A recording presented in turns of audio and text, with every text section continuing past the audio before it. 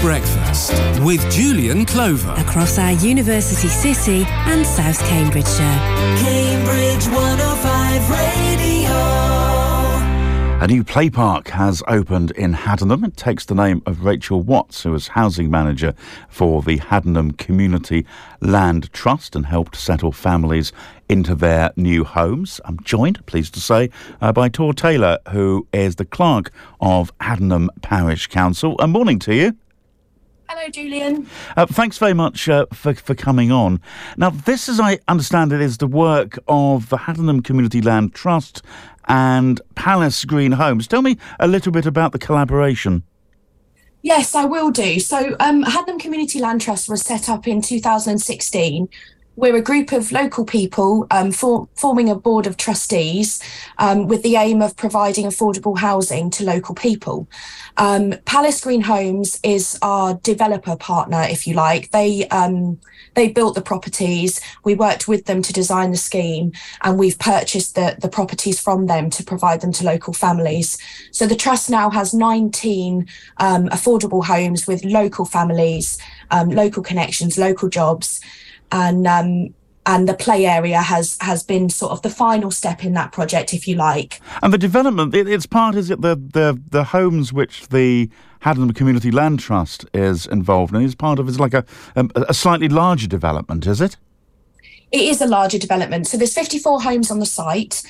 Some of them have been sold in standard market conditions to private purchasers, and about a third have come to the Community Land Trust, and they are rented at affordable levels with a couple of shared ownerships to local people. It's an interesting way of doing things, really. So often we seem to run stories on the station about, people not wanting development, and here we have, if you like, the community, if you like, harnessing it, or part of it anyway, in order to give homes to, as you say, local people, as opposed to what so often seems to be the case. We'll get a press release in here and it will say something along the lines of, we're going to be building 100 new homes and it will bring so many jobs to the area, thus sort of taking up all the homes in the first place.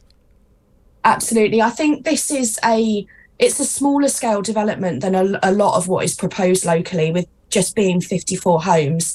And I'd be lying if I said there wasn't some objection at the planning stage, but I think now the project has progressed, we've proved that it works, and it's now well loved by the community. People have seen that it is local people getting these homes, and hopefully it can be mirrored elsewhere. That's good to know. So look, tell me a little bit more about the play area here. Were there any play facilities around Haddenham previously? Yes, we do have 2 other play facilities in Haddenham. The need for one at Ovens Rise, which is this development, was identified because those of you that are familiar with Haddenham will know it sits on the crossroads of 2 A roads, and access to the other play areas is quite difficult from that west side of the village. You'd need to cross both of those roads. So this new play area is aimed at children under 8, those sort of less able to make that journey. And it sits right in the middle of the Ovens Rise development, so it's well overlooked. There's some benches there for families to sit, picnic, congregate, and all the equipment is aimed at younger children. One of the things I really like about this is the fact that you got some children to help design it all. What did they come up with?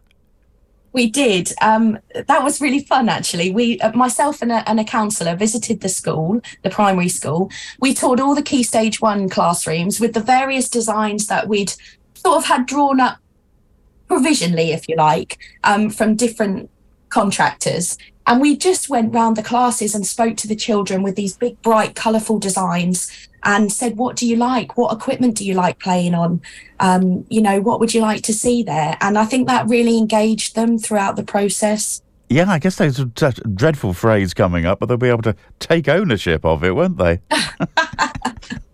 Yes, quite possibly. But it was nice. I think it's good. It gives them a sense of ownership. No, absolutely. What were they asking for? I'd have just been happy with swings and slides, but these days there's zip wires and all sorts of things going. Yes, absolutely. We did have some requests for big equipment like zip wires. Unfortunately, it's not that big a space, and we did need to be very mindful of the housing being very close. So we actually kept the equipment quite low. There's a good variety there, but there's nothing too high because we are right near people's homes. Did they get the swings and slides, though? They've got swings. They don't have a slide because that was a height problem. Oh, of course, yeah, no, really, yeah. So they've got some really innovative stuff, which is great to see, different to our other play areas as well. And the other thing I think sometimes now, sort of play parks, there's this, I don't know what it's called, it's just it's almost like soft concrete, if that's not a contradiction in terms, just to when the inevitable tumble happens, people don't need quite so many plasters. Yes, yeah, we've absolutely got that. Some nice soft rubber surfacing. Yeah, no, that's very much needed. And I gather it's named in honour of Rachel Watts. Tell us a little bit more about her. I will, yes. So Rachel was clerk and housing manager to Hadnam Community Land Trust for a number of years. She was hugely influential to the project, but she very sadly passed away in March 2022. She's very much missed, and the trustees and the parish council really wanted to mark her contribution to the project here in Hadnam. And it was decided to name the play area after her, in her honour. A lot of the families that live close to the play area had close connections with Rachel when they were moving into their properties because she was the housing manager at the time. So I think it's a really popular decision. We've had some lovely comments from members of the public who obviously remember everything that she put into the project and what she did for those families, what was sometimes a difficult time. Yeah. So I think it's really fitting.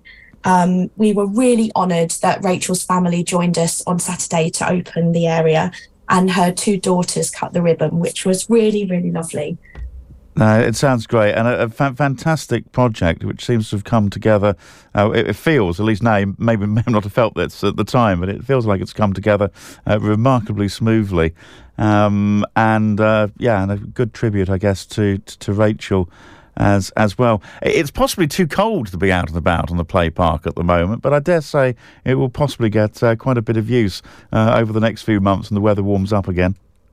I hope so. I think there's a few brave ones out there at the moment, but I'm sure over the summer months it will become very much a meeting place for local families. Yeah, no, I'm sure. Look, Tor, thank you very much for coming on and telling us about that on Cambridge 105 Radio this morning.